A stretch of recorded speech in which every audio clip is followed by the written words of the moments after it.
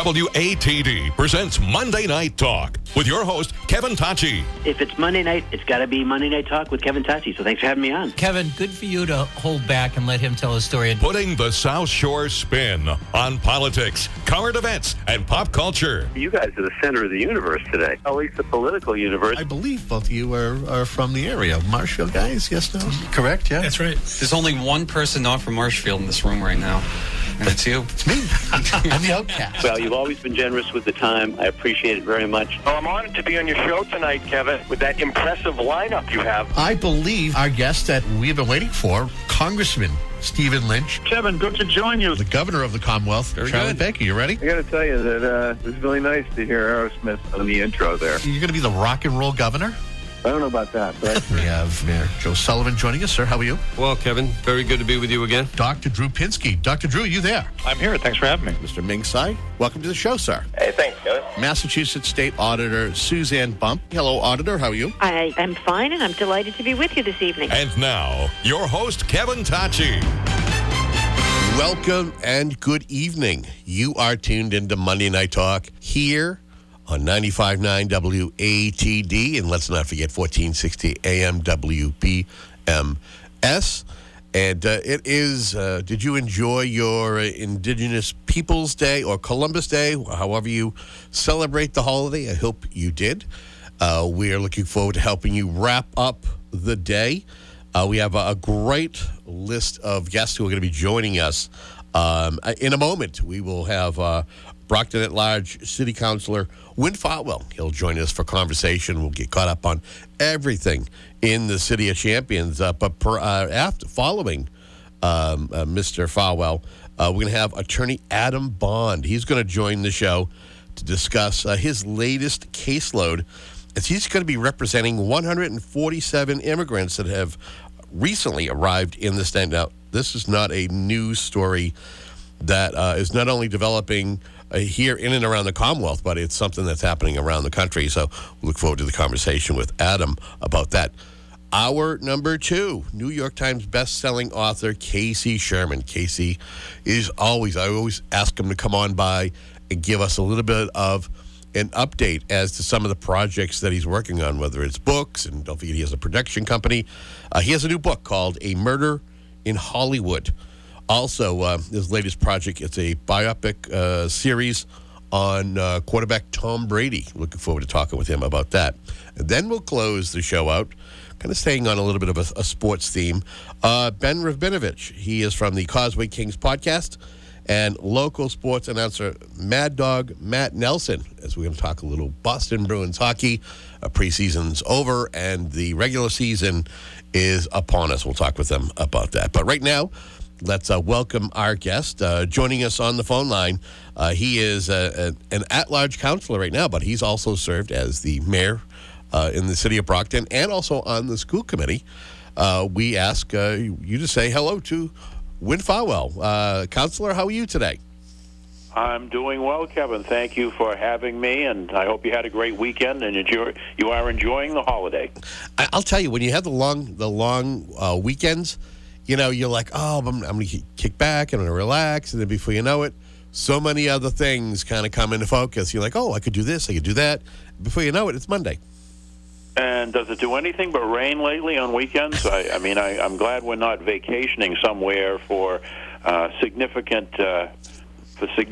money, and all we have is rain. But hopefully the weather will get a little better on the weekends for people. I will tell you that, you know, you may or may not know this, but I actually have a little bit of a green thumb.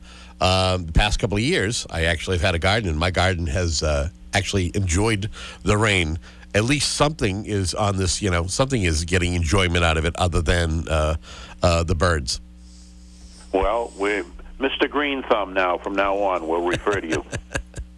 Well, it's better than Mr. Green Jeans, that's for sure. So let's talk a little bit about the city of Brockton. How are things going? I know probably one of the biggest stories that is continuing to develop is the school budget for the city of Brockton. It was something that was newsworthy, I want to say, 3-4 weeks ago at the start of school. The school was just about to start for the school year 23-24, and it was learned that there was a sizable deficit of a little more than $14 million for fiscal year 23. Now, again, we're in fiscal 24, but what was happening, there was an investigation that has been launched to find out what happened with that money. Where do things stand with that particular issue? Well, unfortunately, this $14 million deficit that's been announced came up in public arena probably at the end of August, beginning of September. And I have to tell you, Kevin, this was just shocking to me because, as you may remember, back in 1991, the city was $14 million in debt. And we laid off 31 police officers, 35 firefighters, probably a couple of hundred teachers. The state stepped in to assist us, but they required that we have a financial control board oversee city revenues and expenditures. There was a special state law passed that created a finance department and provided for a chief financial officer for the city of Brockton. And to this guy, for this to happen again, is just something I never would have predicted. Because if you think about it, we've got so many redundancies. I mean, we have accounts payable office over at the school department. You would think someone would see more purchase orders and expenditures coming in than money was budgeted for. And we also have what's called a muni system, and I suspect many communities in your area use it, where you can actually monitor your expenditures versus your appropriations. So this calls for a full audit and investigation. Who knew what? When did they know it? What action did they take? What action didn't they take? Because your budget and your financial stability in your city or town is everything. And this is something, again, I ask you this. You have how many schools? 28 schools, and you're talking about a budget, an annual budget of somewhere around $220 million. Is it accurate? That is correct. Okay. So you're talking $14 million is like it's a slice of the pie, but how would you be able to go over? I would think that there's certain stopgap measures that would prevent that from happening.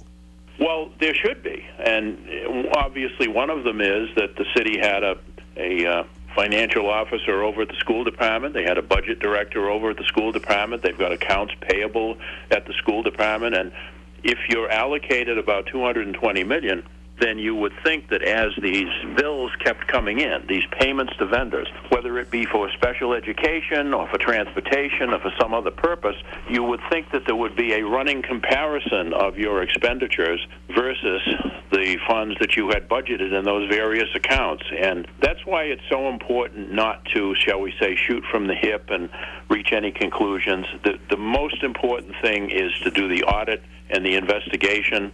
But then the second most pressing issue is to make sure it does not happen again. And then lastly, the council will probably be involved in either approving a transfer or an appropriation to offset the deficit, because if there are bills out there that have to be paid, or if they're already paid at a deficit to the city's treasury, we need to make that up. Now, is this strictly the 23 fiscal year, or has there been any new information that this might be something that may reach back a year or 2 years? Do we have any updates on that area? Well, I think the school department has admitted they were $3 million in deficit in fiscal year 22 that they were able to offset by moving some money around. I've heard, and some other councilors have heard, it's more like $10 million, and that's why the city's review of issues will span 2 fiscal years, FY22 and fiscal year 23, because that potential deficit from FY22, let's make sure we moved money around appropriately with the proper authorization if it involved federal money. So bundling those 2 years together should give us a snapshot of how well the school department functioned in terms of revenue and expenditures. Has anybody raised the thought that maybe somehow the pandemic has played a role in knowing that there's so much money that was coming in from the state and the federal government, that somehow that played a role? Well, I don't believe that would be a valid hypothesis, because if so, that would have affected other cities and towns. Okay. I mean, we weren't the only ones affected by COVID. So I'm at this point, I think it's more of an inattention to detail or a lack of oversight. And even the chief financial officer for the city, Troy Clarkson, has uncovered what he and I have talked about, very minimal internal financial controls over at the school department. For example, they decentralized the number of people who could override the muni system and deficit spend in an account, figuring that at the end of the year it would all balance out. And when you have so many people with authorization to do that, I think you lose control over expenditures. And now it has come down to, I believe, just one person, the city auditor, would be able to approve a deficit spend in a particular area, knowing that we have funds from another area that can be transferred in to cover it. But you can't decentralize internal financial controls. You really have to have a comprehensive plan and policy to ensure that expenditures never exceed revenues. Now, many folks may not know this unless they are somebody who lives in Brockton, but the City Council also doubles as the Finance Committee. I believe that the Finance Committee wing of the City Council actually had a recent a chance to meet with school committee members. How did that meeting go in regards to discussing this situation? I thought it went fairly well. I know there are some committee members who are defensive.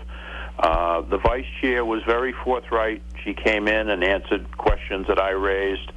I did indicate my displeasure that as I went to do some research, the school committee also has an accounts committee, and they said that they met about 6 times during fiscal year 23, but they don't post any of their agendas or they don't post minutes of their meetings as required by the open meeting law, so I had nothing to read, nothing to review, and I did bring that out publicly. I fear that some people found that embarrassing, but you know, Kevin, you've known me for a lot of years, and I always feel the best way to address an issue is shine some light on it, go through the pain, go through whatever embarrassment or defects we find, because unless you do that, the structure you build going from there would be faulty. The foundation on which you go forward would be faulty if you don't identify all of the weaknesses in the areas where we really need now to focus our attention. Again, if you're just tuning in, we're speaking with at-large councilor, the city of Brockton. Wynn Farwell is our guest. So probably one of the last things I would ask you in this on this particular topic, where do things stand as far as an internal audit or an outside independent agency coming in? And what are we waiting for? What is the next thing that's happening in the timeline? I don't have a timeline yet. I do know that there has been a firm engaged by the city to do an investigation and an audit. The school committee wants to do their own audit, and they voted to include some citizens on an audit committee. I have suggested in public that I did not agree with that. I mean, the thought of you auditing yourselves, because the school committee by law is in charge of the appropriation and the expenditures once we give it to them during the annual budget process. To have any credibility, it just seems to me you don't audit yourself. And to include 3 citizens who may not have any experience in municipal finance or audits to decide either the scope of services or the firm that should be selected, I thought slowed down the process. And in fact, they're still recruiting. They still have something posted on their website asking for interested citizens to apply. Meanwhile, we're going to go forward because this issue really needs to be addressed. In January or February, you will be coming into the new budget process for fiscal year 25. And so whatever we determine happened in FY 22 and 23, we certainly want to be prepared in FY 25 budget deliberations. As a way to pivot and segue from this topic, but to another one, knowing that this is an election year, do you feel that this is an opportunity for those who want to use this as a stepping stone to either seek office or remain in office? Again, knowing that it is an election year. I think those of us who are in office, and I'll speak for all of my colleagues on the city council, and it's been a very good council because we didn't always agree on a lot of issues, but we always took time to listen to one another, and then in the end come up with compromises and votes that advanced a positive agenda for the city. I think for us, we're very committed to learning all of the facts, and if we're reelected, making sure that we do not have a repeat of significant deficits in any city departments. Unfortunately, for some candidates, not all, there are candidates who are sincere about running, but for some candidates, this has turned into a sledgehammer to try to use. There have been all sorts of comments, negative, that how dare the council question the school committee, and they're at fault as much as anyone else, and that's just politics, Kevin. It's, in my lifetime, politics has really devolved into more of a kerfuffle or a street scrum rather than, shall we say, elevated debate and discussion. And that's really too bad. I think you're seeing that nationwide. Yeah, it's definitely disappointing. Let's talk about, you were the top vote getter as far as at-large councilors. I know that there are 8 that are moving on to the November general election. Talk to me about your service as an at-large councilor and folks recognizing during the preliminary that you're, someone that they want to see for another 2 years.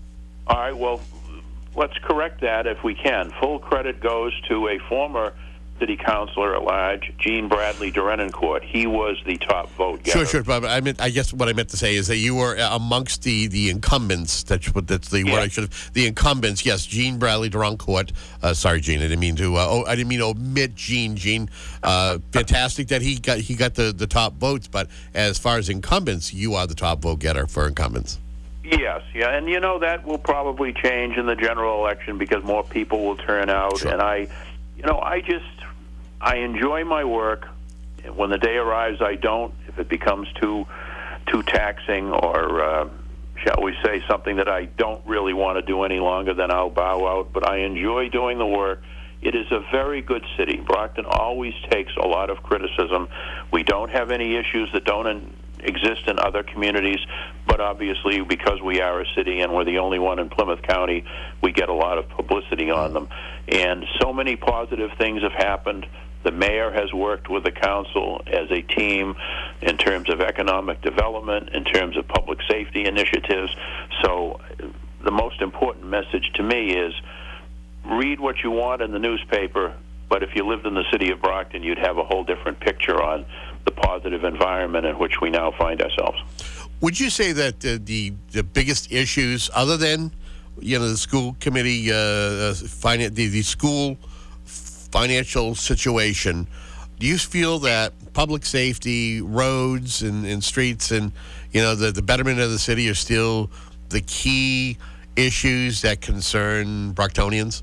Yes, I think the new public safety facility, which will co-locate 3 departments, administratively, police, fire, information technology, and emergency management in one complex or campus, that is a fantastic idea. It will save administrative money. It'll save operational money, energy costs. I will tell you that the issue of homelessness is very much at the forefront in the city because we have homeless people, and we're sensitive to that, but they are creating issues downtown. They're creating issues virtually across the city. There is a federal court case that says that if you're a homeless person and you're on municipal property, we can't remove you unless we can demonstrate that there was a shelter bed or a place for you to live somewhere else. And so that case is, I think, winding its way up to a higher court level. That was just one federal court decision. But that has really, shall we say, limited what the police can do. So it's a containment issue now. Try to keep the streets safe, try to keep them clean, try to make sure that as the cold weather rolls in that we don't have people who are at risk health-wise. But homelessness and its effect on economic development has really been a big challenge. And the mayor has a task force that works on that with biweekly meetings. We have a social services director, Jasmine Bradshaw, who actually goes out into the field to help homeless people.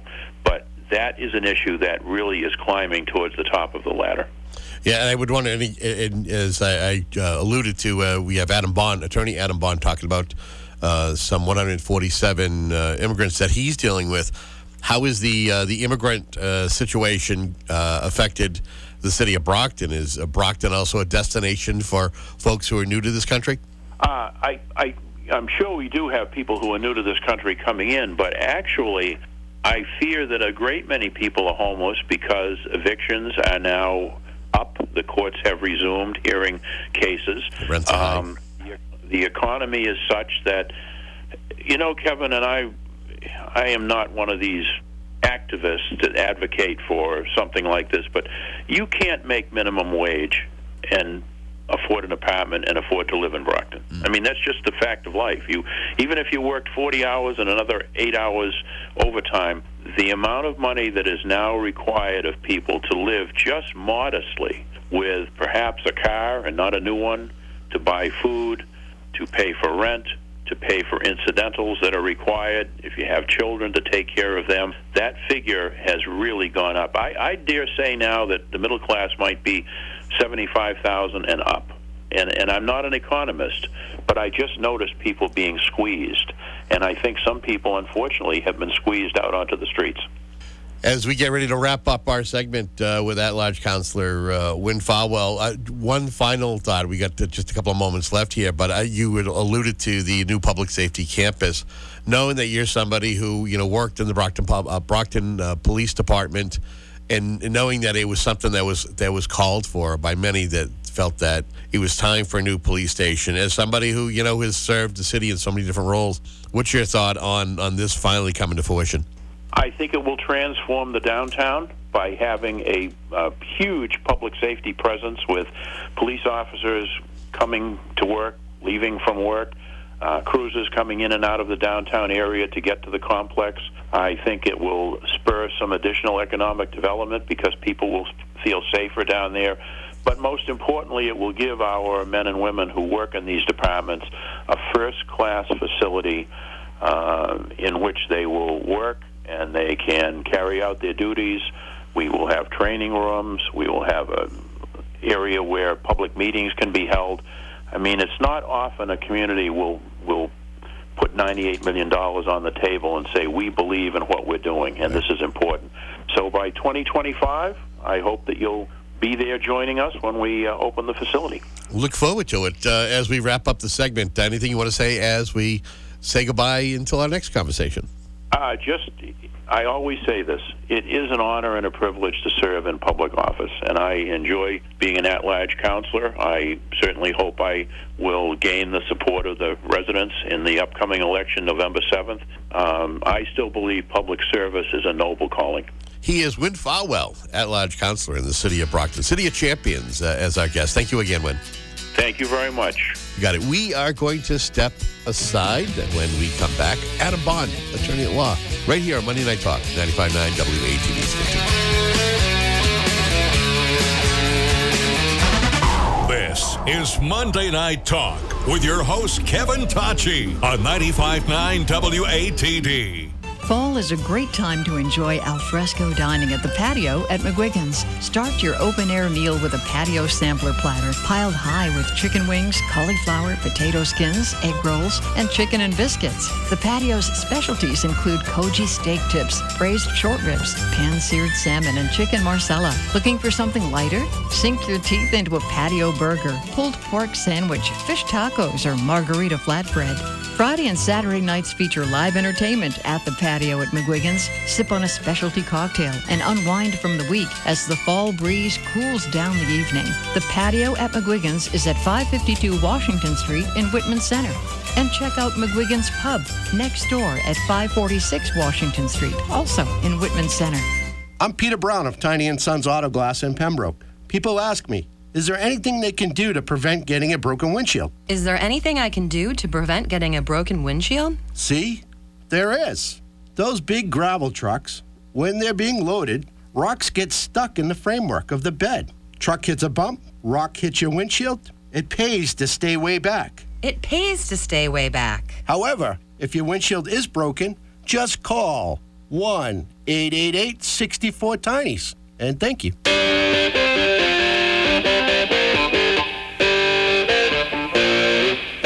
Monday Night Talk continues all week long. Go to 959watd.com/Monday Night Talk and keep in touch on Facebook and Twitter. This is Monday Night Talk with your host, Kevin Tachi. And we return to your holiday Monday Night Talk, Indigenous People Day or Columbus Day, however you know this particular holiday. Our next conversation we have joining us, he is attorney at law Adam Bond, as folks may be aware of, is something that has been happening over the past several months. Thousands of migrants actually have been coming to the Commonwealth to seek asylum, not only here in this state, but around the country. This is happening, fleeing violence and economic turmoil. Some of the countries include Haiti, Brazil, and parts of South America. The governor, Maura Healey, actually declared a state of emergency. And this was in August due to the rising number of migrant families and the severe lack of shelter availability. She actually, in a press statement from her office, says that the declaration served as a notice to the federal government and the Commonwealth that the state's shelter system is rapidly expanding and capacity is in an unsustainable manner, that further assistance is urgently needed. As of that particular press release, at that time, and I'm sure it has grown leaps and bounds, there were about 5,800 families in state shelters, including children and pregnant women. Joining us, as you said, Adam Bond, who actually recently gained 147 clients as a part of a case. Adam Bond, welcome back to Monday Night Talk. Hey, how are you? It's good to hear your voice again. It's good to hear yours as well. So let's talk about this latest caseload involving. Let me correct it. It's 147 people that one case. It's 147 people that may or may not need immigration assistance, and everything's fluid. But let me take you back for a moment, because I think this story is important in order to sort of be able to work forward. Please do so. Which is just a couple of weeks ago, the town manager in Middleborough, who by the way is an awesome person, a guy named Jay McGrail. He has been trying to struggle and deal with the immigrants that have come to town. I believe it's more than 170 people. The governor's office has been right in there helping. Mark Pacheco has been right in there helping. It's all hands on deck, and I kind of think that's the sort of emergency declaration by the governor is two things. One, saying to the federal government, you need to do something to help. This is in your wheelhouse. And two, all hands on deck. We've got a humanitarian crisis that we need to address, not only in this state but in the country. And part of that, I went over to translate for the intake. They were having another handful of people coming from another town that sort of overloaded at this point that was coming into Middleborough, and I had the pleasure of being able to translate for a number of these immigrants to be able to do the intake and then try and get them settled into where they were staying. I asked to be able to help some more, and this is sort of where the oddity comes in. They all came in with certain types of papers, and they all came in with notices to appear. Yes. The notice to appear is sort of your first salutation from the federal government to say, "Hey, you're an immigrant. Welcome. Here's a notice to appear, so you can tell us why we shouldn't throw you out." So it's an interesting sort of dichotomy there: hello and maybe goodbye, all at the same time. And one of the things that we had noticed were that people came in one place, and the hearings were supposed to be set for another state, not the state they currently are in, which is Massachusetts. So all that had to be dealt with, and one of the things that I was doing is trying to get that dealt with, and then we've now talked to various immigration attorneys, and it's not as simple as it all looks. One little mistake, and you can lose your asylum, your ability to claim for asylum. One little mistake, and you can get deported. And I guess that's really sort of if you were talking about the concept of a teaser. That is an excellent. In my mind, yep. The most important thing thing in the world, or the most evident thing in the world, is that no matter what Mark Pacheco does, Senator Pacheco does, no matter what the governor does, no matter what anybody else does, the immigration system and the paperwork that is handed to people whose first language is not English is confusing. It's confusing for someone who has a BA. It's confusing for someone who has a doctorate in law. Well, if I could ask you, and I want to go back just a little bit, as you've kind of backfilled this, but the one thing I have to ask is, what is the point of origin for the immigrants when they entered this country? They didn't come here straight from their country of origin. They actually had to have an initial stop here in this country. And then if you will also, and I know you'll do this, is tell folks some of your research. Because I know you and your wife Victoria have done some research to try to connect the dots, because as you've kind of alluded to, is that, these people coming here and English is not their first language. But then there's also a lot of confusion that's kind of built into this, if you will. Let's start though with the point of origin. Well, I think I started with you when I called you about this topic and said this is pure insanity. Let's first deal with the bank shot that is these poor people's lives, because nothing's a straight shot; it's a bank shot. So many of them have come from their country, Haiti.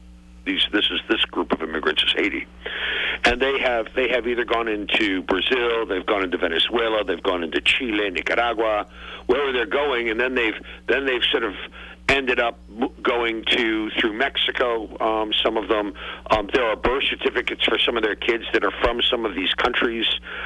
They haven't directly come from Haiti, although there's another group that I met that did come from Haiti from another town that I met, some Haitians that came in straight from Haiti. A number of them had better English skills. But these poor people have been bouncing around for years in various places. But here's the most fascinating story. Talking to one group of people, entire conversation is in Spanish, sitting around a little table, having a little bit of food. And I'm getting told, all right, I came in through Brownsville. When I came into Brownsville, I already had an address. So I gave the address that I was given, and that's, I don't know, I'll make it up. It's in San Diego. Mm-hmm. So they hand me a notice to appear. The DHS, the Department of Homeland Security, hands me a notice to appear. The notice to appear on it says San Diego, of course. And it also, amazingly enough, every single one of these I've seen, and I've seen a number of them, says, I don't want a phone call and I don't want an attorney. Pencil that in the back of your mind at the moment, because there are free attorneys all over the place for these people when they come in. And then some of the people I talked to said, well, as soon as I had my notice to appear, and I was roaming out of DHS or moving on, I get handed a plane ticket that said from some people, and I won't mention who the people were that handed them a plane ticket. I get handed a plane ticket to go up to Massachusetts. So now I'm in Massachusetts. Now I got to figure out what to do with my notice to appear, because my notice to appear is for a different state. I'm also required within 5 days of coming into the country or 5 days of moving to let the courts involved, or the ALJs, they're not really courts, they're sort of administrative proceedings. I've got to let them know I've moved. If I don't let them know I've moved, I'm subject to deportation. What I now learn is it's not as simple as just sending in your form. There may be other things you need to do, or you could jeopardize your ability to get asylum. You could jeopardize your ability to stay in the country. You could jeopardize your ability to get a work visa. And I'm a lawyer trying to read this stuff, and I'm not knocking immigration lawyers, but God bless you, if you understand this stuff, man, oh man, I give you credit. And it is to me, thank God we have immigration lawyers out there to do this stuff.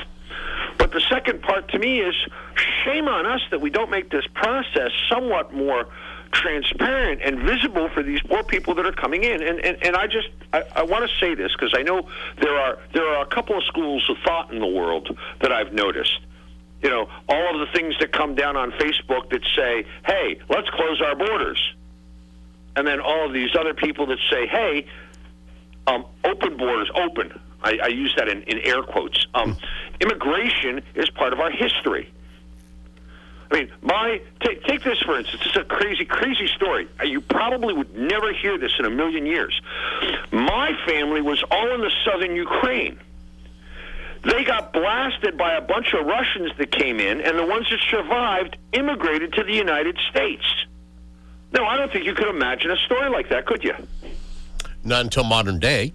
Well, that's my point. Right. I mean, I'm being sarcastic, of course, but you can't see my face. But anyway, I mean, I was standing in a room with a little girl. She came in. She kept calling me abuelito, which means old man or grandpa. I know you're grinning right now, Kevin. I am. Anyway. So isn't Larry. She comes in, and she says, "Can I get some water?" And I point over to a tap.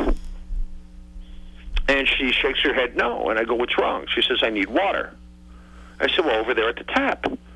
And she says, "No." So I walk over to the tap, and I go and I drink the water, and she gives me sort of a look, and then she finally comes over and drinks the water. And I'm sitting there, and I'm saying to myself, God, what lucky people we are. We look at our taps, and we expect clean water to come out. They look at their taps, and they're not sure what's going to come out.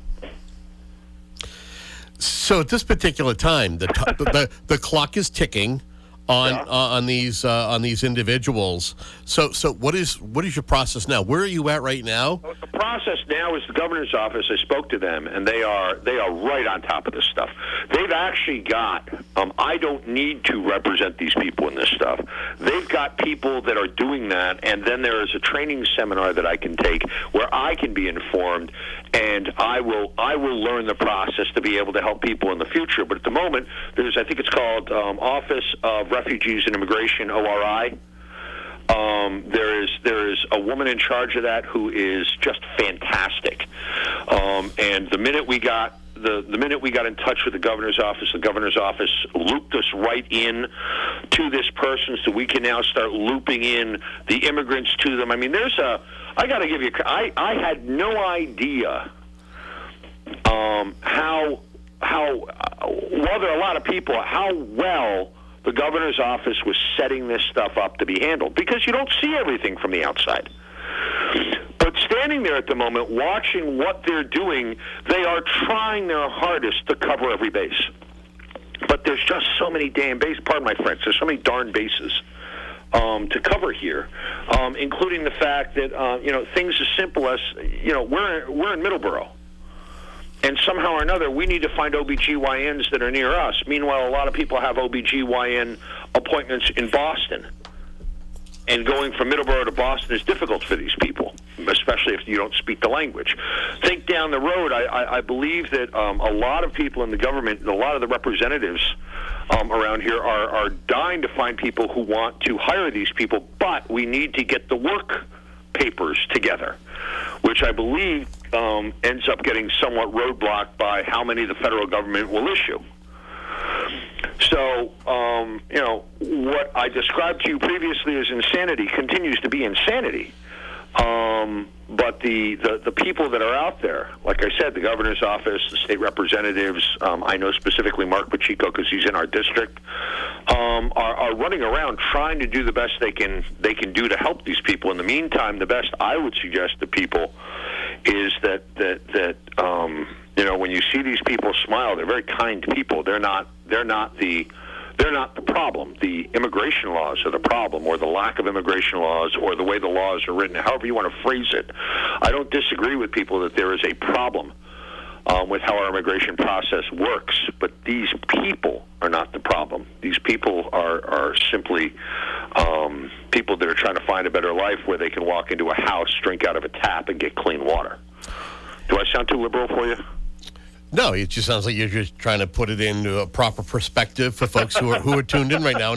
And we got a couple more moments with you. Again, we're tuned in with Adam Bond, attorney at law.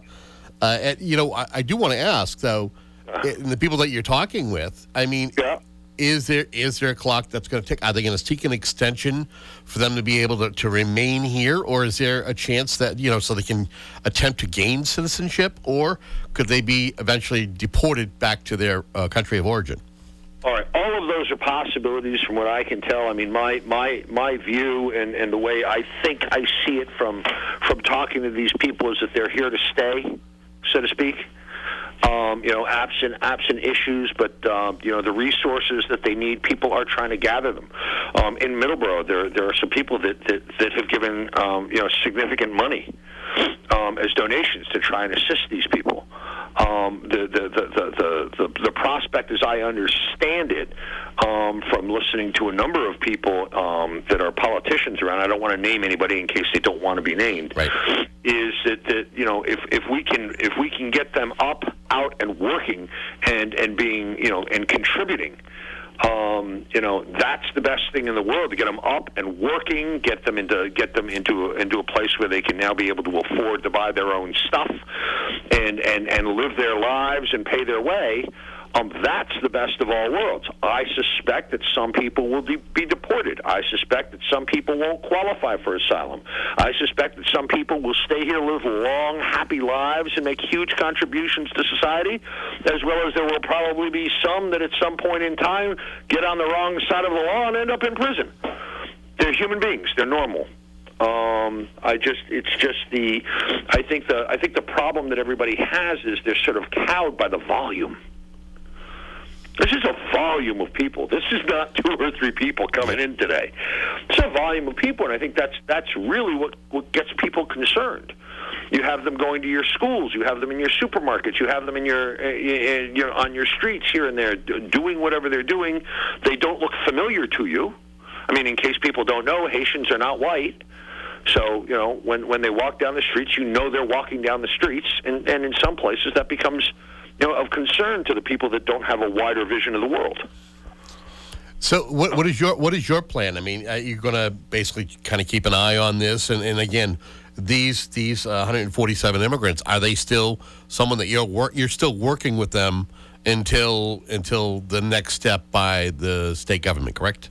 Yes, my view is I want to continue to work with them if they want to continue to work with me, and do everything I can to make sure, 1, they understand the process, 2, they understand it in their own language, and I can explain it to them in their own language, and 3, if anybody needs anything else there, one of the things I'm trying to do also is see if there's a way we can acclimate them into the community.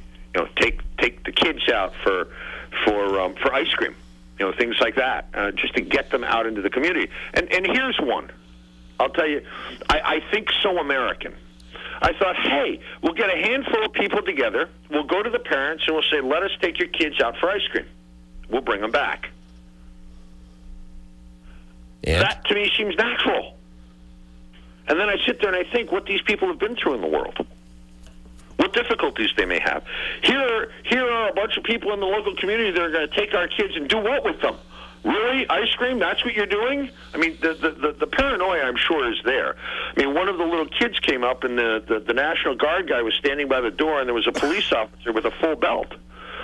And he looked at me and he said, why do the soldiers not have guns and the police do? It's just these different things that you start beginning to understand. You think in a particular way, Kevin, and that's actually a lot of helping them is cathartic to me, and at the same time, they've taught me some stuff about myself. They've taught me about some things and the ways I think being an American. Well, I want to thank you for sharing this information and being a guest, kind of talking about the plight of what's going on with these. And again, it's a snapshot. What you're dealing with is probably something that many other community members around the Commonwealth, around the country, that are seeking to help individuals who are new into this country and who are, trying to find a better way of life. Yes, give of yourselves, folks, and see what a smile it puts on your face. He is Adam Bond. He has been our guest for this segment and one for many segments that we've had in the past when it comes to legal matters. And as always, I thank you, Adam. If you'd like to make a call. I guess not. No, we already made that call. It's all set. But that's it. Hour number 1 is in the books. And hour number 2 is straight ahead. As joining us in just a few moments. He's warming up in the bullpen right now. New York Times bestselling author and producer Casey Sherman. He'll be up at bat, and we'll chat with him about his new book and some new projects that are gaining all kinds of attention. Also, later in the hour, we'll speak with Ben Rabinovich and Mad Dog Nelson. Talk a little bit about the Boston Bruins. That's coming up in just a few moments as you are tuned in to Monday Night Talk here on 95.9 WATD. Don't go anywhere.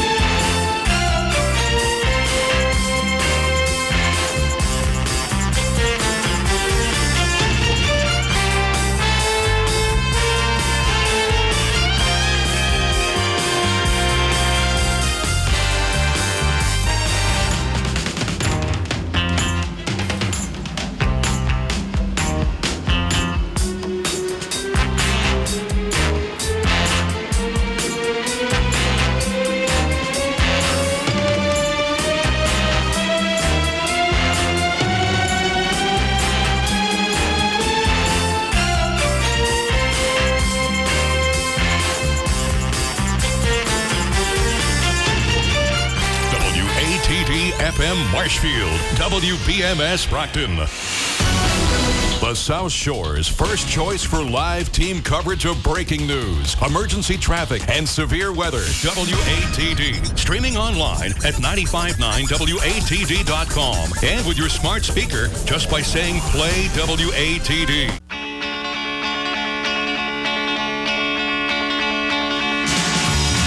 Find Monday Night Talk on Facebook and share your opinions. Go to 959WATD.com/Monday Night Talk.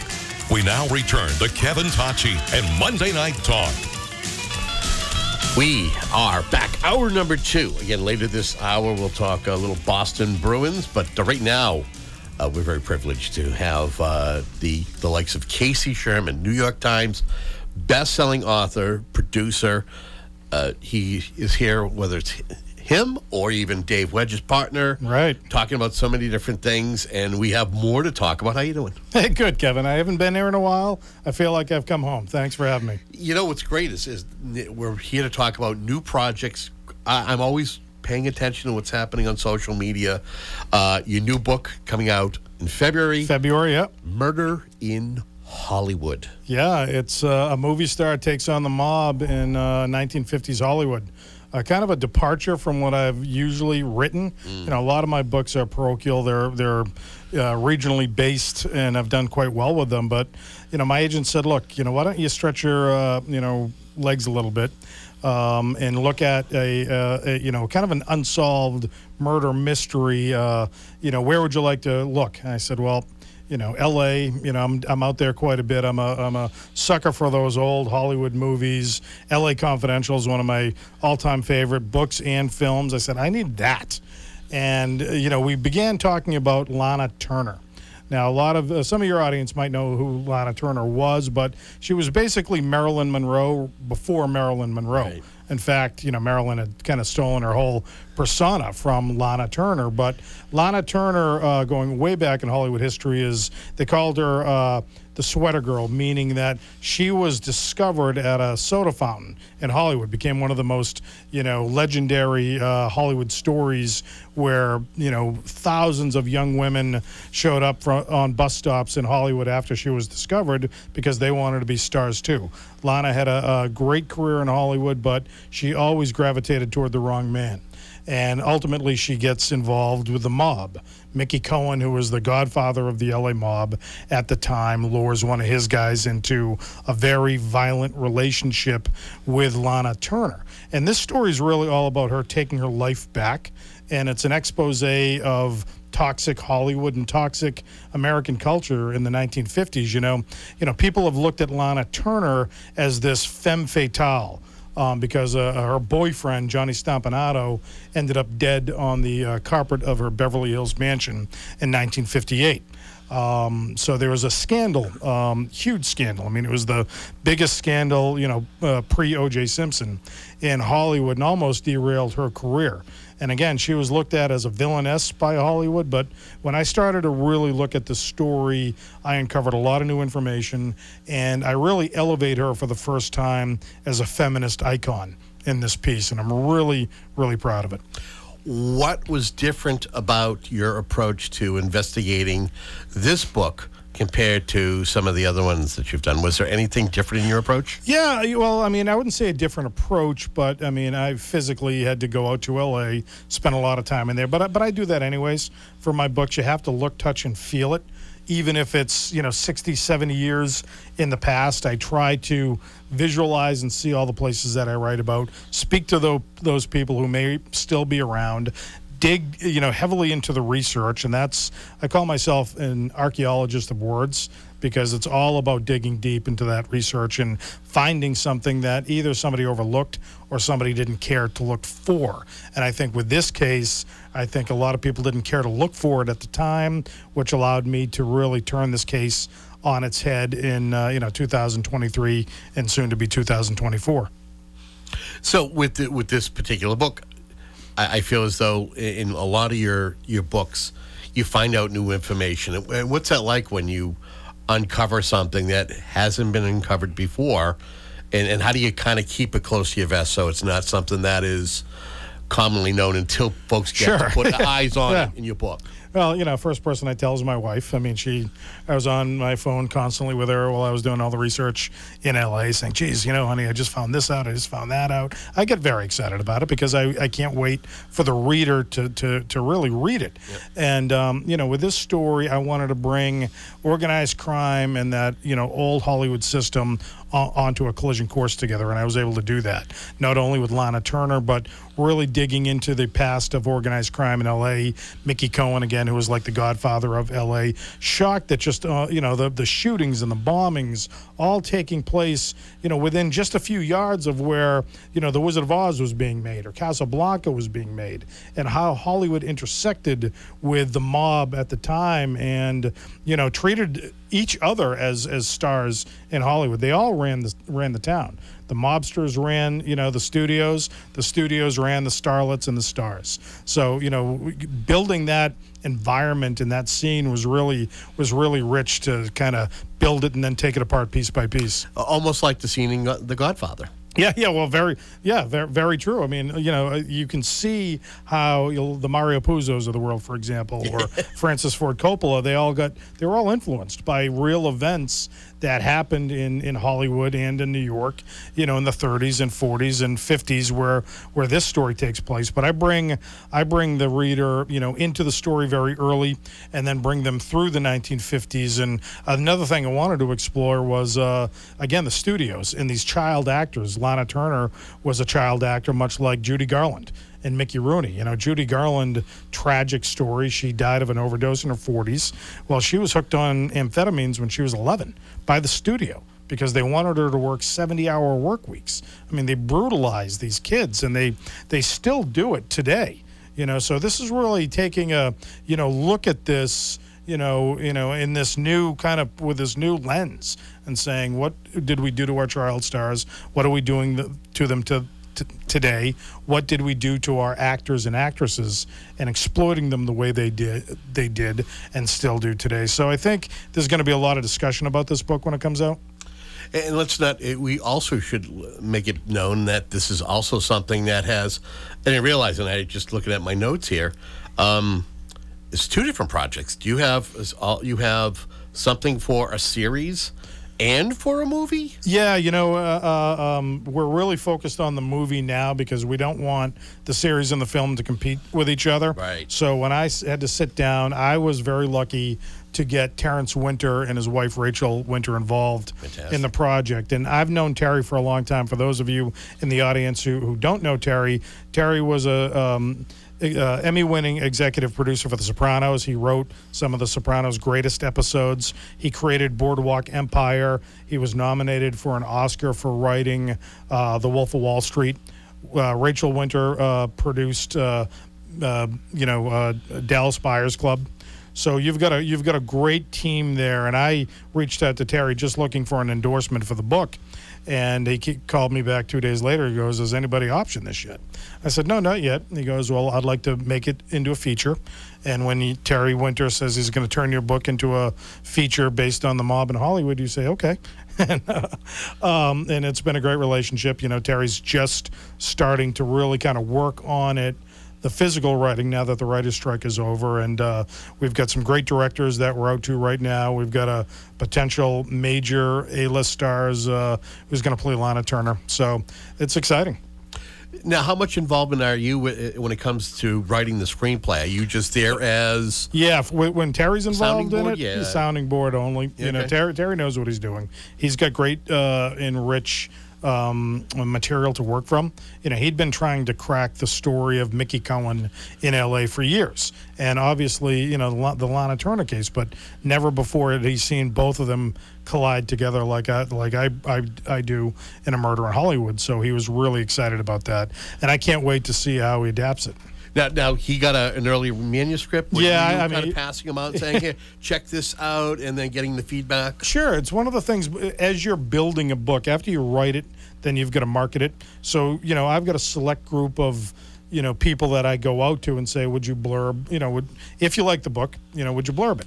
And, knock on wood, the people that I go out to always give me, high praise for the book. And my publisher will put their names and their blurbs on the back of the book and use it for marketing purposes. And quite frankly, that's all I was asking Terry to do, never thinking that he would take that leap further and want this as his next, major film project. So it's really been, a blessing well before the book comes out to already have the movie rights already gobbled up. 16 books. This is your 16th book. Yeah. How does it feel? I feel old.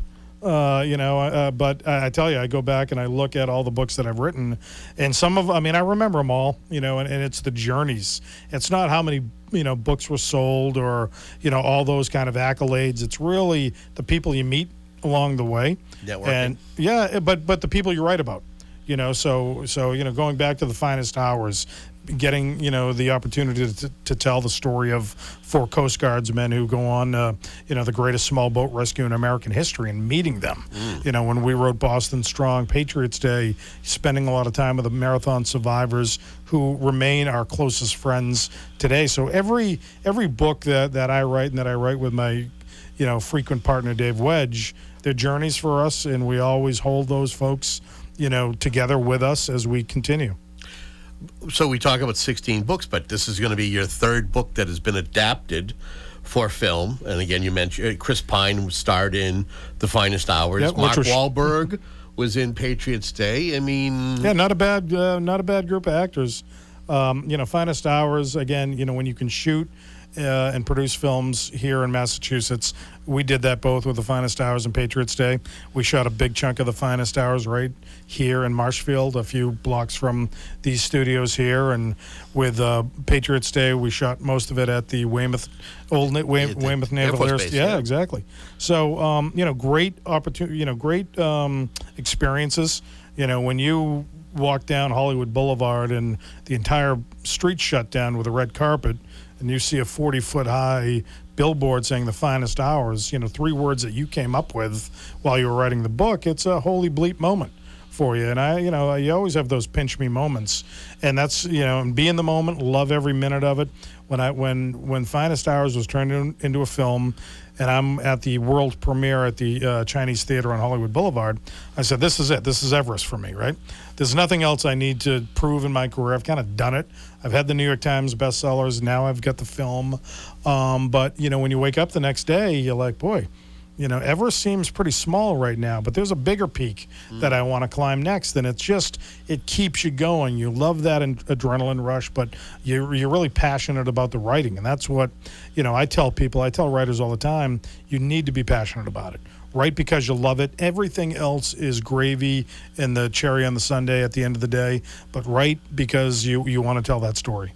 Again, we are speaking with Casey Sherman, a New York Times best-selling author, here talking about his new book coming out in February of 2024, Murder in Hollywood, and also teasing a little bit about the work as far as a movie, screenplay in the works. Great to see that the writer's strike has been settled. You keeping your eyes on what's happening with SAG and that particular strike with the actors? Of course. Yeah, we've got another project, Helltown, which is how's book. that going? How about an update on that? Yeah, update on Helltown is it's going to be a limited series for Amazon, starring Oscar Isaac, directed by Oscar winner Ed Berger, who directed All Quiet in the Western Front last year, won a bunch of Oscars for Netflix. My producing partner on that project is Robert Downey Jr. and his wife Susan, and we've got a great team.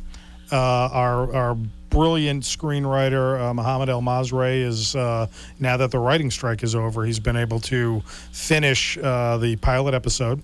So we're all taking a look at that and providing notes that we'll eventually bring to the studio. We hope to get that into production, knock on wood, in mid to late 2024, now that the Actors Guild is talking with the studios, much like the Writers Guild was. So everybody wants to work.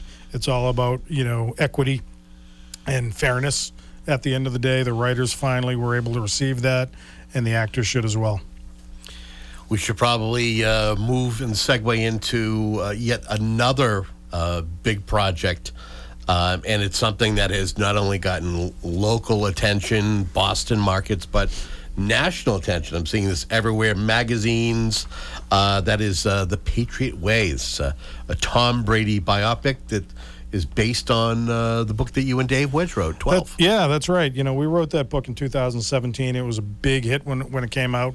We broke a lot of news with that book, and we partnered with the screenwriters of The Fighter, who also wrote Patriots Day and The Finest Hour. So we know these guys very well, Paul Tamasy and Eric Johnson. And when we originally tried to make this film, it was really the Tom Brady hero story. The comeback in 2017 against the Atlanta Falcons, but then, Brady kept playing and playing and playing. And as, it became, then he leaves the Patriots.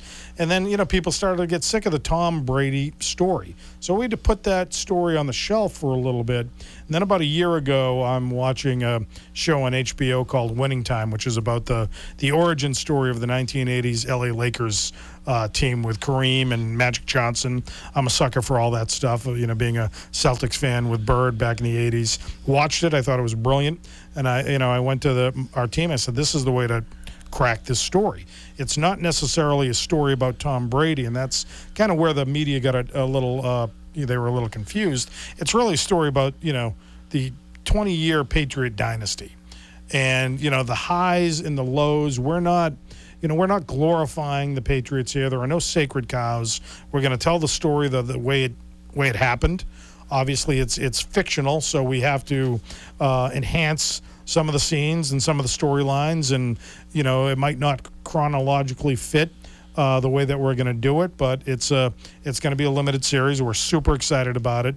There's a ton of great drama in this story that we're drawing upon. I was just in my writing office as right before I got here, guys, and one thing you do when you're working on a limited series is you have to figure out what the beats are for the episodes.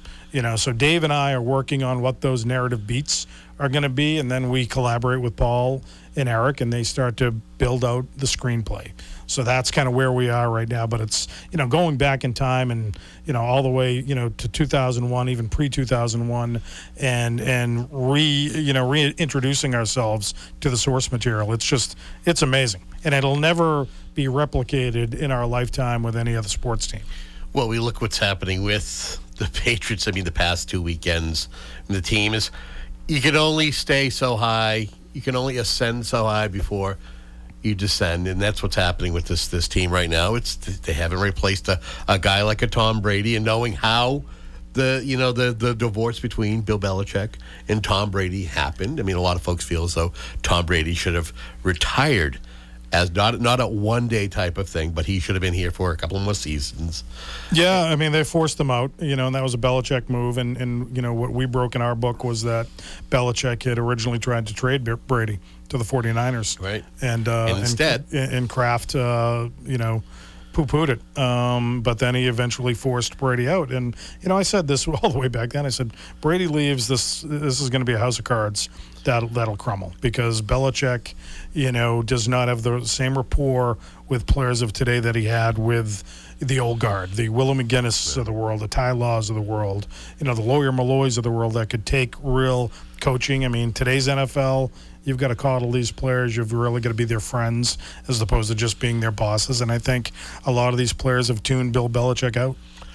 Yeah, it's interesting that you say that, because Kerry J. Byrne, Cold Hard Football. Oh, sure, yeah, Kerry's a buddy of mine. Yeah. Great guy. I think, is he a BU guy? I think he's a BU. He's a BC guy, unfortunately. I'm a BU guy. Right. But Dave's a BC guy. Yeah. But he has been saying all along, when folks were talking about the inevitable split of Belichick and Brady leaving, was that he's saying the onus is that Brady was the magic ingredient, and that prior to Tom's being drafted at 199, that he was a sub 500 coach, and not to say that he didn't have success as a defensive coordinator, right. But it took a guy like the abilities of Tom, the drive of Tom Brady to kind of get the Patriots to where they're at. It would become a luxury that you could have a guy like Tom who would take less and be able to kind of plug in other areas. And Tom always felt underappreciated by Belichick, and we chapter and verse this in the book, and we'll parlay this into the limited series. For an example, every year after the season, especially when they won the Super Bowl, Belichick would take a group of select players out to dinner, and it was a big honor to get that invitation from Bill. Brady in 20 years never got it. Was never asked, and that those are the little slights. You might think, oh well, who cares? He's making millions of dollars, but he's a human being. And he's fragile. And that's another thing. He's brilliant and he's determined and he's the greatest winner in American sports. But he's a fragile guy that wants that love and wants that attention. He's very close.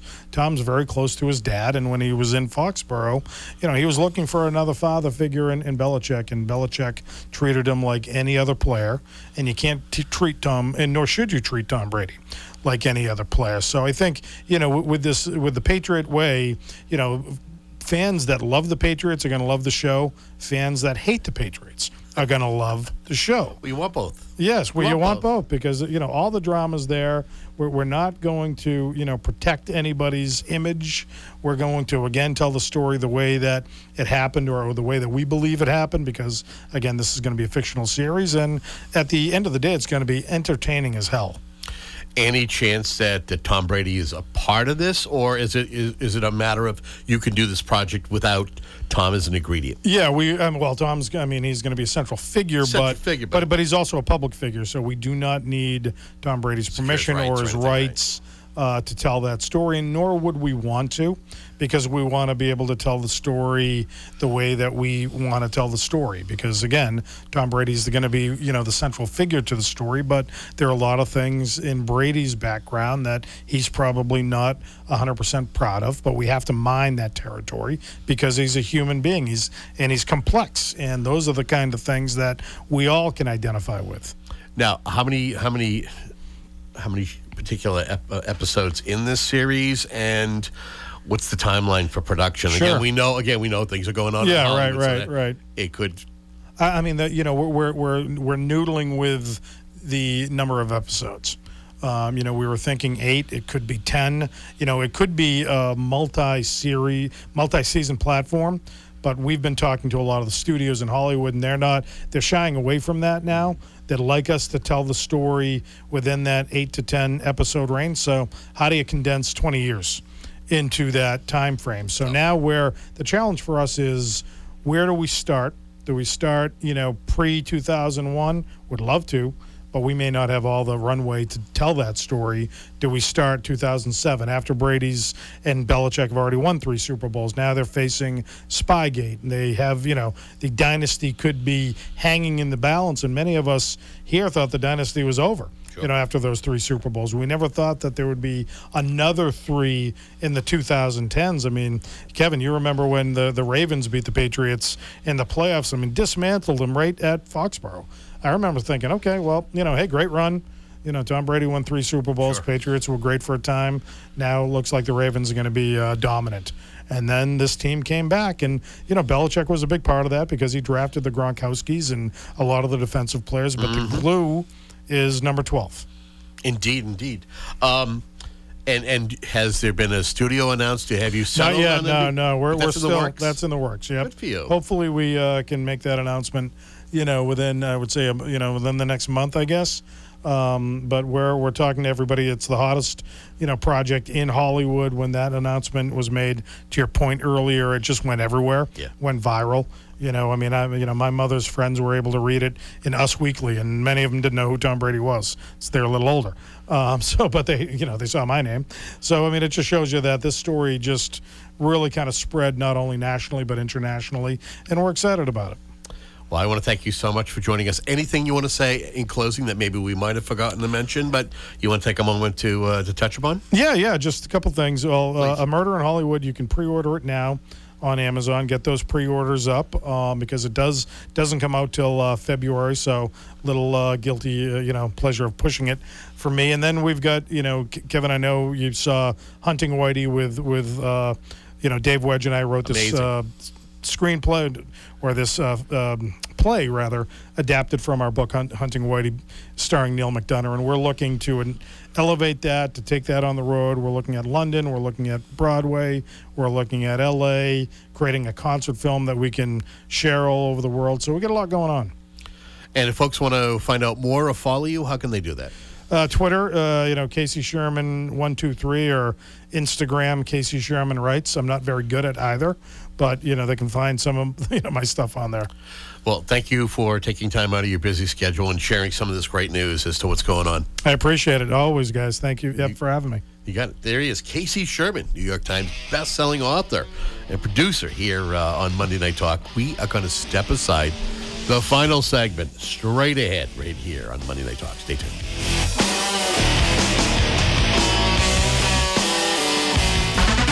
This is Monday Night Talk with your host, Kevin Tachi, on 95.9 WATD. Fall is a great time to enjoy alfresco dining at the patio at McGuigan's. Start your open-air meal with a patio sampler platter piled high with chicken wings, cauliflower, potato skins, egg rolls, and chicken and biscuits. The patio's specialties include koji steak tips, braised short ribs, pan-seared salmon, and chicken marsala. Looking for something lighter? Sink your teeth into a patio burger, pulled pork sandwich, fish tacos, or margarita flatbread. Friday and Saturday nights feature live entertainment at the patio at McGuigan's. Sip on a specialty cocktail and unwind from the week as the fall breeze cools down the evening. The patio at McGuigan's is at 552 Washington Street in Whitman Center. And check out McGuigan's Pub next door at 546 Washington Street, also in Whitman Center. Invest your time in listening to Cape Retirement Radio and learn a smarter approach to investing so you can protect your future. Cape Retirement Radio, featuring Chris Latond, Thursday nights at 6:15 and Sunday mornings at 10 on 95.9 WATD.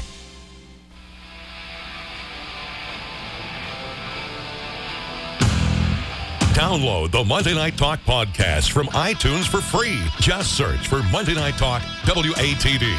This is Monday Night Talk with your host, Kevin Tachi. All right, we return. Wow, fantastic segments so far. Win Falwell, Adam Bond. Always awesome to have Casey Sherman in here and talking about some of the great projects that he's working on, or his writing partner, Dave Wedge. And great way to finish off the segment. The show itself is talking a little upcoming NHL season. You bring in the pros. You bring in guys like Ben Rabinovich, and of course, he's from Causeway Kings podcast. There's other hats that he wears, but we're just going to stick with the Causeway Kings because he's been in here doing the podcast. And Matt Mad Dog Nelson, who he could have talked during the last one, but I think he kind of just wanted to just sit in the background and not really talk. But Matt, a sports announcer, somebody who also does work for ESPN here, joining us to talk a little Bruins. I think Matt probably can call like 7 different sports if he tries real hard. Something like that. Yeah, I mean, listening to Casey, what a guy. He's got a lot going on. He's going to hit 18 before the Celtics do. And here's the other thing I was going to throw out there is I'm waiting for, with his writing style, and if you haven't had a chance to read some of his stuff, I mean, I think there's an Oscar in his future for, some of the stuff that he's written and done, and future stuff, because his content is that good. His decisions on what to write about are that good. It's going to happen. So I brought you two in here to talk a little bit about the NHL season. I believe that the preseason is in the rearview mirror. Oh, yeah. And the start of the season, I think, is starting tonight. August, the season overall, I'd have to double-check that myself. We're all locked in on Bruins season. I think it's this week. It is this week. It is this week. And so the thing I want to kind of digress back up just a little bit, just kind of an overall, because I don't think Matt was here for it. I don't even know if you were here for it. No, Matt might have been here for it. He did it with Adam Clancy, another member of That's right. the Causeway Kings. But we should kind of start off with taking a look at this Bruins team. If you haven't had a chance to watch any preseason games, it's funny to not see a number 37 or a 46 out there skating around with this team. this is definitely a different looking team. We'll start with you, Matt. What do you think?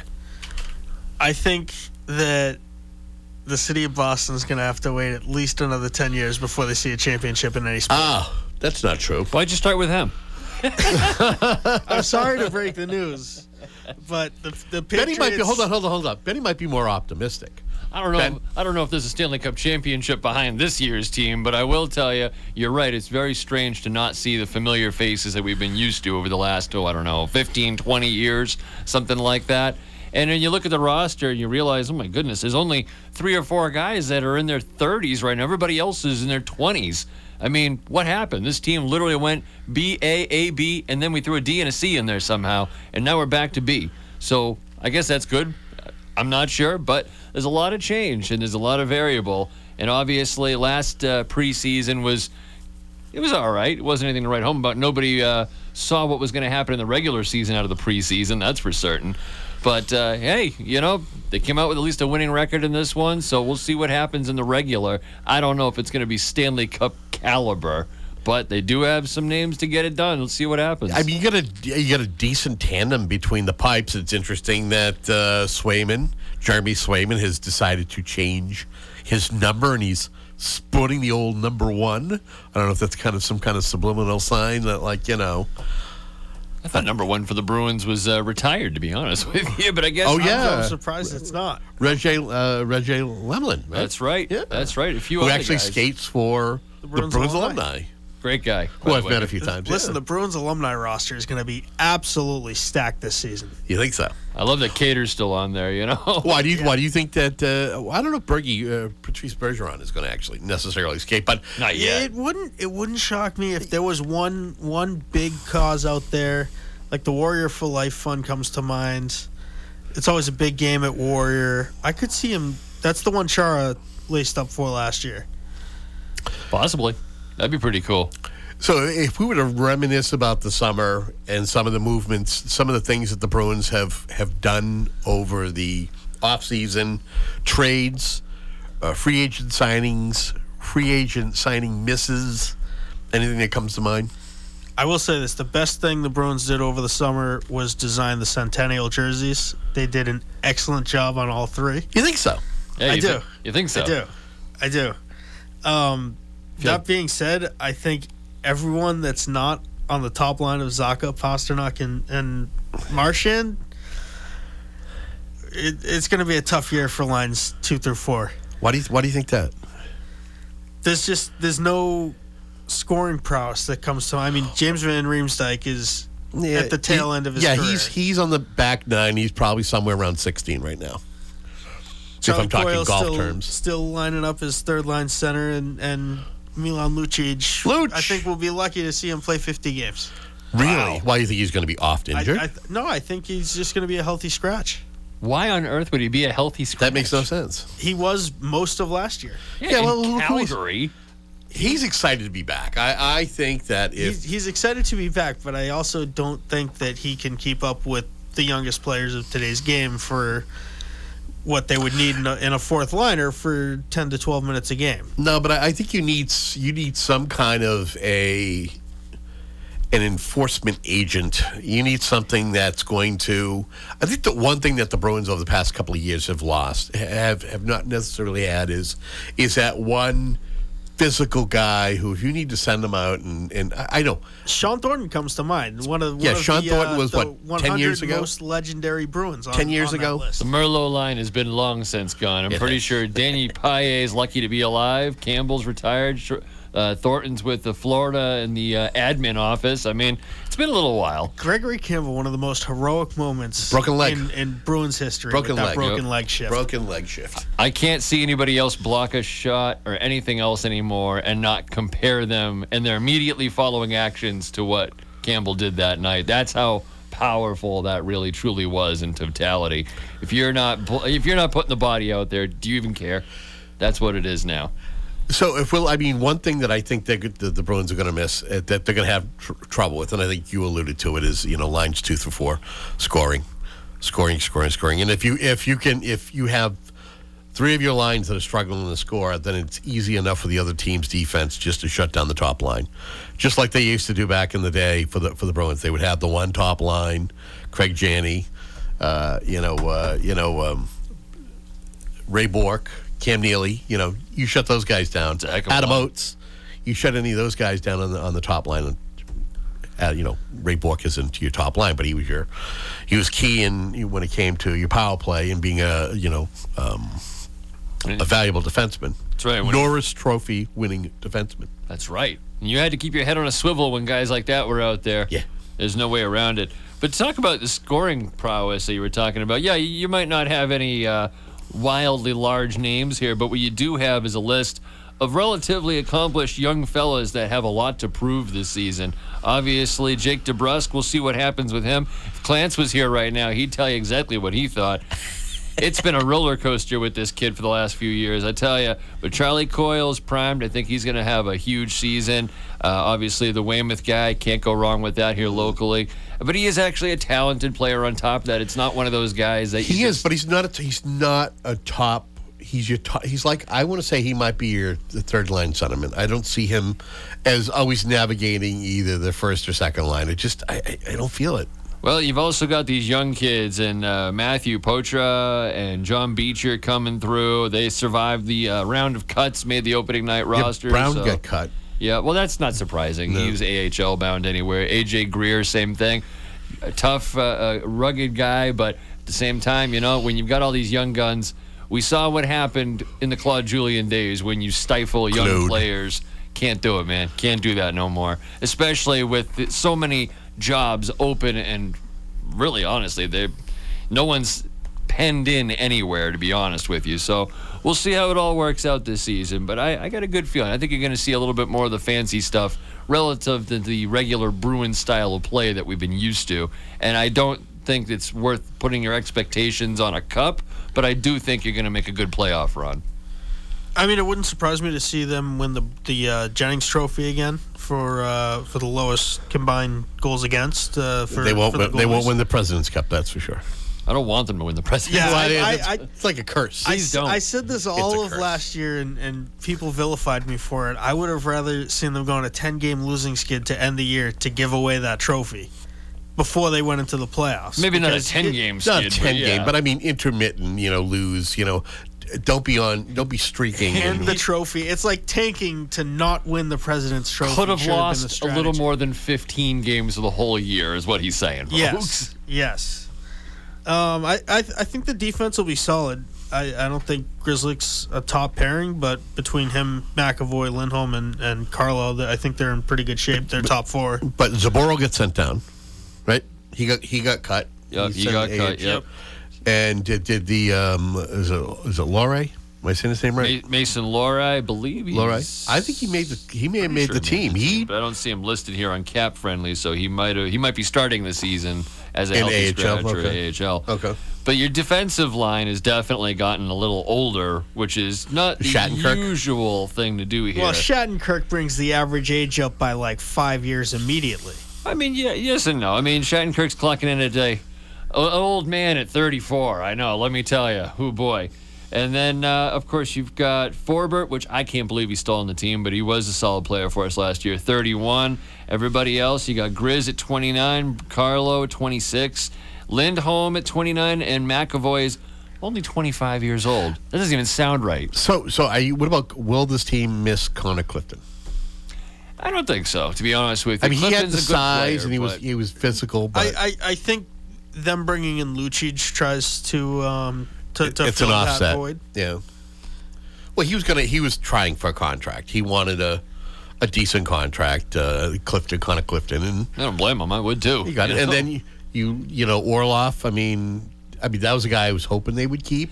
I felt he was great at the great acquisition at the trade deadline. I was like great, and I thought he did wonders in that first round that they made it through. That they didn't make it through, and yeah, right. But at least he was the one contributor.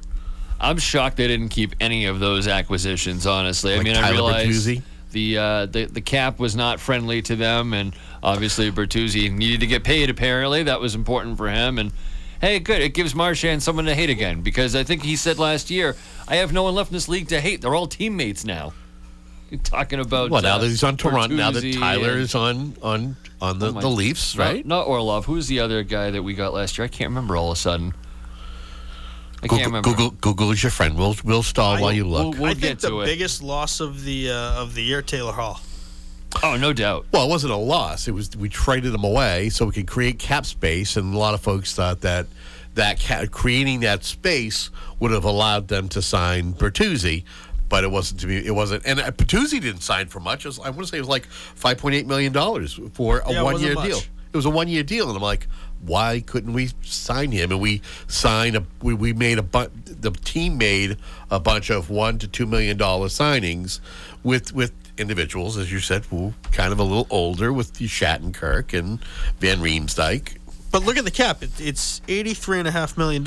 You look up and down the roster, you say, where's that money? What are we spending? Well, you gave Pasternak a bump. You've given, your two Cost is a big 11 and change, 11 million change is, good money. McAvoy, you gave McAvoy a nice contract. Yeah, just under $10 million, for goodness sakes, right. 9.5. McAvoy's going to be your future captain. Basically, yeah. Right? And everybody else. But now you're talking about committing a full quarter of the salary cap to 2 players. Yeah. No, to 3 players. To 3 players. Marchand's only getting 6.1. That's the realm of things. Pasternak's 11. Right, but your top 2 defensemen are making what? 9.5 and 6.5 in Hampus Lindholm. So Lindholm, It's a lot of Lindholm. cake. But they gave Lindholm a long-term deal, right? Yes. 7 years, yes. 7 years. 7-year deal. Right, so that's gonna jump up. Which that's great value for $6.5 million. He's going to be That's top not pairing bad. in a couple of years, I think. Nice to know someone's got a job booked up till 2029, huh? It's nice to have some stability. I guess so. If you are just tuning in, we got Ben Rabinovitz from Causeway Kings podcast, as well as Matt Nelson. We're here talking Boston Bruins NHL and giving our being sports prognosticators in what we think will what we're going to see play out in the NHL. You mentioned Brad Marchand. Do you like the idea of him having the C? Who better to go with chronologically? He's the next man up seniority-wise. Is he around for another 2 years? It's going to be like Bergeron. No offense to Big Z and anything, but Bergie should have been the captain a long time ago. But, hey, Big Z is what he is, and, he earned that and deserved it just the same, if not more. But it was sad to see Bergie only get 2 or 3 seasons with that C on his jersey. It should have been a lot longer. And I feel it's going to be the same thing with Marchand. He's only got another year or 2, maybe 3 tops. Yeah, the surgery. And it's going to just keep flipping and flipping and flipping. And then when it gets to McAvoy finally, then it'll be stable for a few more years. But, hey, we could have had a long time with Bergie in that captain seat. That's all I know. Preseason, were you impressed with the preseason? Were you happy with what you saw? Preseason is what it is. It's like getting excited for the Celtics beating the 76ers last night. It's, you don't have Joel Embiid out there. It's not really a true competition. It's true. Honestly, I'll start this one off. I want to say, play-wise, I have no problems with what I saw. Jersey-wise, what I saw, this is some of the ugliest jerseys I've ever seen in my life, buddy. I don't know where you heard good out of those. You have broken the Mad Dog's heart. Simple and bland. It was I'm just a like, sucker yo, for the who old did spoke. this? I'm a Someone's sucker got for to the old answer spoke. for me, all right? What do you want, the head of the bear? I want the head of the bear here, man. I want that Pooh Bear back. No, I want the head of the bear. Look around the South Shore. They had a concept. Is this the first year of the Fanatics contract? Are these Adidas or are these Fanatics? Yes, actually, I believe this is the first year of the Fanatics. You're right, and that's probably why they look the way they do at a low cost price for each team. I'm sure that's fanfare has always been like that. I just think they're horrifically simple and bland. They had the concept out of basically the Bobby Orr jerseys from the early 70s, late 60s. Now those would have been fire if you recall back in I think 13, 14 maybe. The Bruins were wearing those as an alternate third. It was the majority black base with the yellow shoulders. It had the kind of cutout right above the shoulder, the collarbone line. and it looked great. I saw that concept and I said, oh man, if we're going anywhere near that, we're good to go. And then they came out with these pajama pants with the stripes, and it's like whoever designed this needs to be yelled at like immediately. I will say, not digging it. One of not my buying favorite one. jerseys of all time is the 2010 Winter Classics. Yes. Thank you. That was a real inspiration of art and time when it comes to but the looking idea at is- all the jerseys and mixing them into one. Beautiful. But again, it's all about marketing and trying to appease different parts of your demographics and trying something new. Mm-hmm. And they failed. Yeah, well, you win some, you lose some, kind of. That's right. If they wanted to honor the demographics and the history, they should have asked the actual hockey fans and not the pink hats that are buying tickets these days. And I'm not afraid to say it. Shots fired. I'm calling it like it is here. Shots fired. Wow. Calling it like it is. So let's talk about the season that is ahead. Do you feel that the Bruins? There's no way that they're going to be able to repeat what they did last year. No chance. No chance. Right? Was it the 65-12 or something in that neighborhood? Yeah, they didn't even lose 20 games. Yeah, No, it's crazy. I think you'd be talking about a combined goals against average of like 0.25 per game if they were to go on a streak like they did last year. Good luck. Because they're not going to have any scoring. Right. So the goalie is just going to have to put up a clean sheet every night. There's still I'm some saying rumors. there's a chance. He's saying there's a chance. I tell you what, if some of the rumors I've seen they ever come true, then maybe. I even saw that maybe Steven Stamkos may be Boston bound at some point soon. Tampa Bay is having some cap issues and roster issues. I think Boston might only have like $500,000 under their cap, so I don't know where the hell he's going to go. Obviously, I think it's you're a going to little have bit to less give than some. that. I think it's like $1.85. It might be okay. Obviously, we're talking some serious cash and some picks and this, that, and the other thing. Well- Who knows what it's going to take? Well, but- the Bruins, they had some clever cap movements going on last year to be able to kind of bring people in. You sent Mike Riley, the defenseman, down to Providence for a smidge to kind of squash his contract. They were doing different things.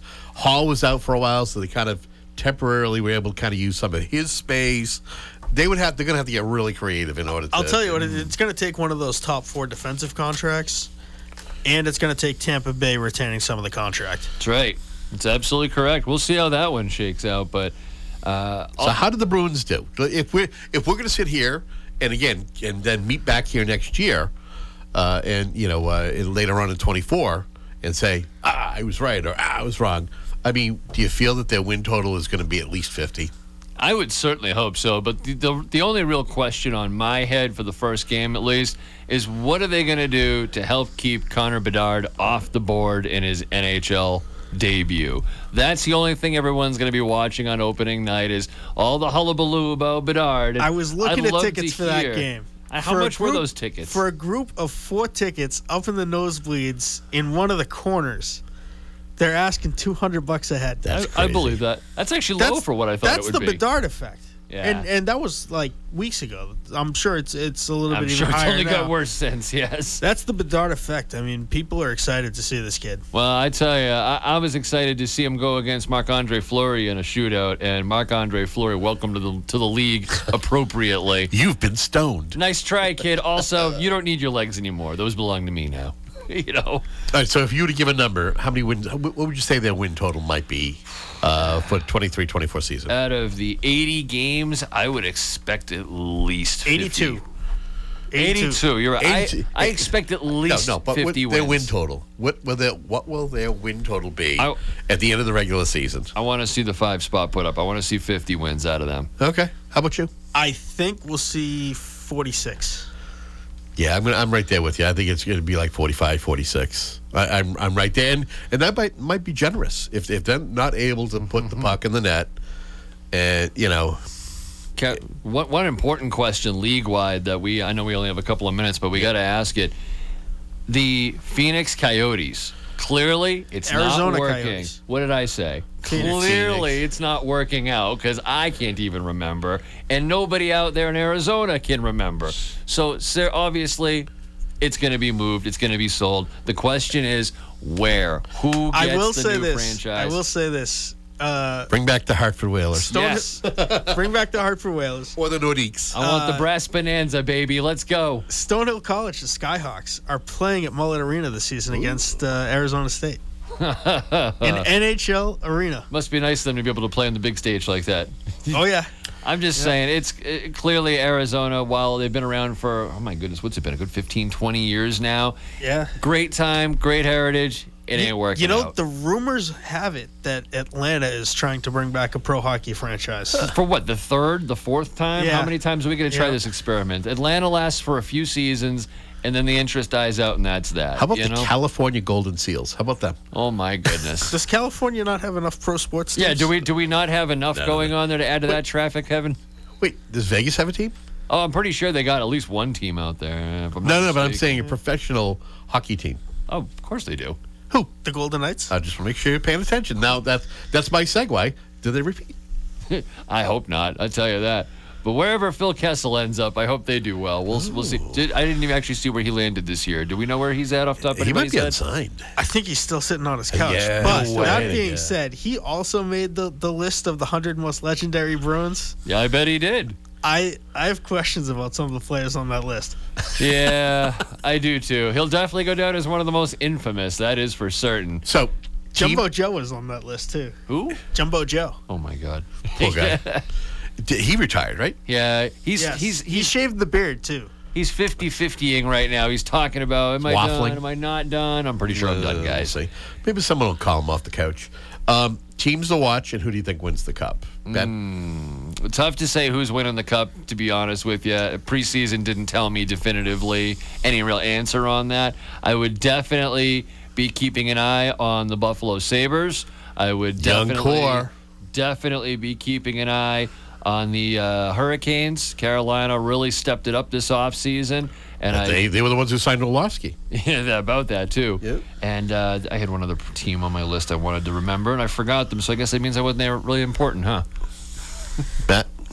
I can't wait to see the buzz around the Connor Bedard effect. I think Chicago has made a couple of decent moves too. I don't think they're in the cup conversation. I don't think they're in a conference final conversation, but they might win around.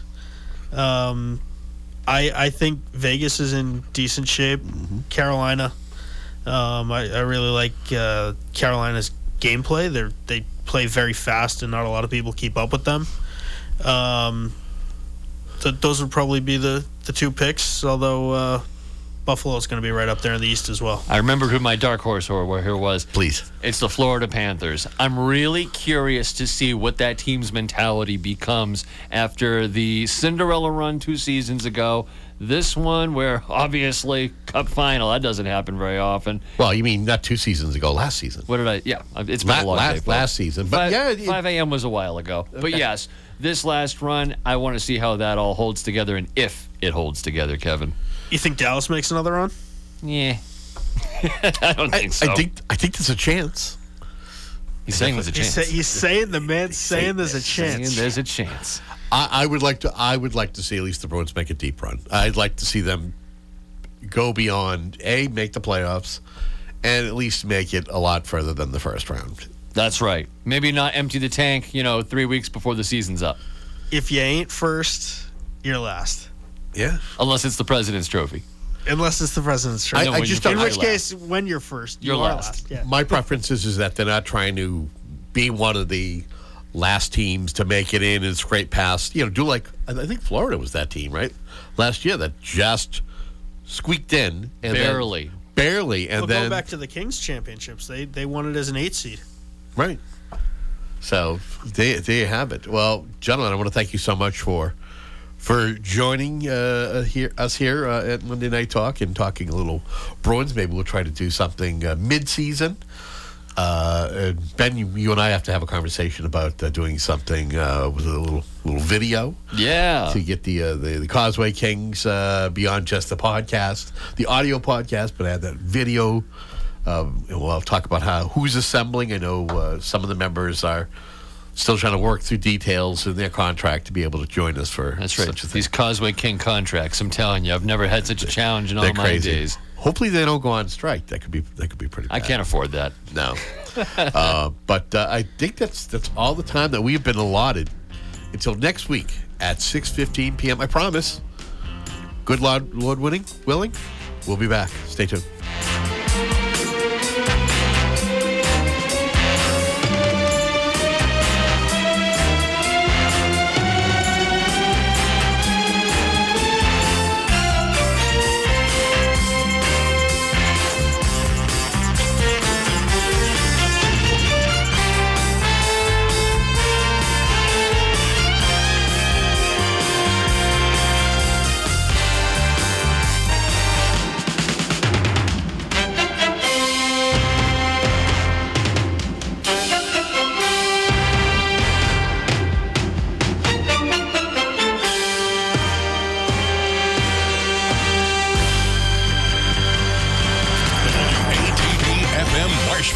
WBMS Brockton. The South Shore's first choice for live team coverage of breaking news, emergency traffic, and severe weather. WATD. Streaming online at 959WATD.com and with your smart speaker just by saying play WATD.